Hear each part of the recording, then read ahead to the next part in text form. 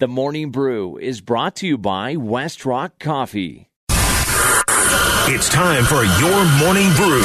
Grab a cup of Joe and get caught up on everything you need to know. Here's Schlereth and Evans. All right, I got Orlando Franklin sitting in for the first half of the show. Stink will join us coming up at 7:30 as he's off in New York doing some national TV work. Let's get into it. We got the Broncos losing yesterday, and Nathaniel Hackett asked, why can't you hold a lead late in the game? In the end, we have to make that last play. At the same time, we have to be more efficient earlier. Throughout the game. I didn't think it was a very good offensive football game all around. We didn't get into the red zone. We didn't score any touchdowns. So it's not just that second half. It's not the first half. We got to find a way to move the football continuously. And third down, again, is the thing that is probably the most frustrating. Yeah, third down. Why is this such... Boy, there's a long laundry list of what's wrong with this football team, but let's get into specifically, because he was telling the sideline reporter at halftime, we've got to do a better job at third down. It never got better. Why are they so bad on third down? This team has no identity. When you look at what they do offensively, each and every series, nothing matches up. So when you go out there and you have these third down moments, these big moments, and you have the quarterback that knows that this offense has no identity, but also has the free will of checking into things, it doesn't match up. They don't have the, hey, here's what we're going to do. We're running quick slants, or we're trying to take the ball and get it out of bounds. We're going to work the sidelines right here, or we're going to work the middle of the field. They don't have those staple plays. So every time they get to third down, now it's like they're auditioning and they're trying to figure out what play do we now move on with, because we have not had success all year on this down.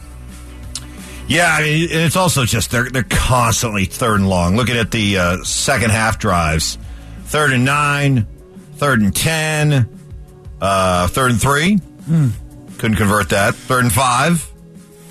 3rd and 11. Actually converted that one. 3rd and 11. That was a nice play to Dulcich. But another 3rd and 8 before field goals. So, yeah, just 2 of 12, by the way. 2 of 12 on third down. Baltimore not that much better. 3 of 13. But Baltimore's 3 of 3 on fourth down, including, that was I thought they had him. I thought they had Andrews stopped on that fourth down. They had him. They had him like for a 1-yard loss. And then he was able to wiggle free. Yeah, grit down and keep going and go get that thing. But this football team, Mike, for me, it gets worse and worse each and every week. What Baltimore did to the Broncos, to me, was more demoralizing than last week what Carolina did. And Baltimore sitting there with 4 minutes and 30 seconds left. It's 4th and 1. They said, heck, we're going for it at their own 20, because they don't believe that this football team is going to find ways to win. So it's almost like the Broncos continue to be that get-right team. As my guy Chad Brown says, where you could go at them and say, you know what, let's pick something this week and let's work on it. Yeah. It's like you approach practice on Wednesday. We're going to work on our fourth down today, or we're going to work on our quick game. And teams come in and they absolutely light it up and expose it. Next on the Morning Brew, Russell Wilson asked if losing can become a habit just as much as winning can. Yeah, I definitely think, definitely winning is a habit, and losing can be one too if you let it. I talked to the guys after in the locker room, and I was just telling them that at the end of the day, there's 2 things we can control: is our attitude and our energy. And if we can control those 2 things in the midst of the storm, we're going to turn this thing around.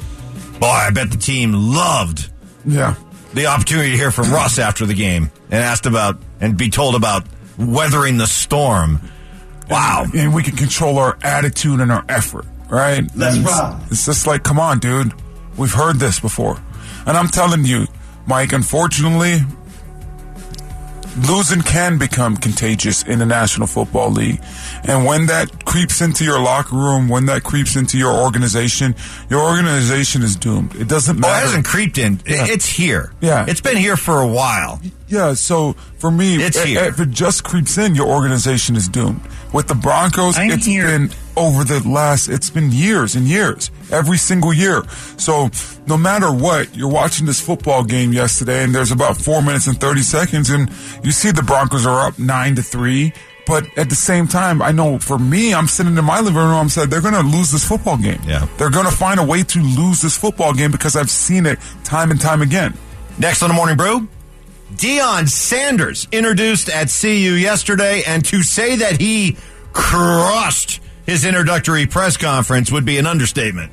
We're going to have one of the best coaching staffs assembled, some of the best scouts, some of the best kids that we're recruiting, and commitments already coming on the way as I speak. And now that I've gotten here and I see it, and I understand it, Rick, and I can grasp it, and I can touch it, and I can feel it, and I can taste it, I truly understand what you want. All you want is an opportunity to win, to compete, to dominate, to be amongst the elite, to be amongst the best. And darn it, I'm going to give you that. And you know what? Everything in this guy's background, everything from his college career to his pro career, multi-time Super Bowl winner. By the way, pretty good baseball player too. This guy loves to compete. Everything that he touches turns to gold. Everything he touches turns to gold. Charismatic. I don't see how this can't work. Yeah. I really don't. I don't as well, because how he starts it off talking about, we're going to have some of the best coaches in the world here. We're going to have the best scouts as well. Deion gets it. When you're the head coach, your job is to micromanage all the athletes that are out there, deal with their personalities, deal with their issues, turn them into boys, into men. Now we're dealing with the college age of 18 to 22 and being on their own for the first time. But how do you do that? You do that by putting together people that are going to fight for you to make sure they keep your seat at the table, that you have that job. And that's what I'm most excited about Deion, because he talks about the scouting, he talks about the coaching staff, and I'm really excited to see who he puts together, because I know that whoever he brings here to Colorado to fill those positions, they're going to fight for Deion. And if they're fighting for Deion, this program should win a lot of football games as well. Next on the Morning Brew, rough weekend for the Nuggets and Avalanche. Nuggets especially lose on Friday and yesterday. A couple of bad road losses for Michael Malone's team. I mean, we're 14-9. We're not going to panic. I mean, I'm not in the business of panicking and, making wholesale changes after two tough losses. We'll look at the film and see what the best options are moving forward. And the Avalanche got smoked in Boston, but the issue with the Avs, they are banged up, really banged up, missing a lot of key guys. Now, we haven't made many excuses for the Broncos because of their injuries. How much leeway do we give the Avs with theirs? You cannot use it as excuses. The difference between the Avs and the Broncos is that they understand their identity. So they have won games and they have battled tough, and they're going to have one or two that, it's just not enough tonight, but they're still going to keep that competitive nature. So I don't think you ever give, you take your hat off, or you give credit, or, you grade on a scale because of injuries, but at the same time, you're aware of them.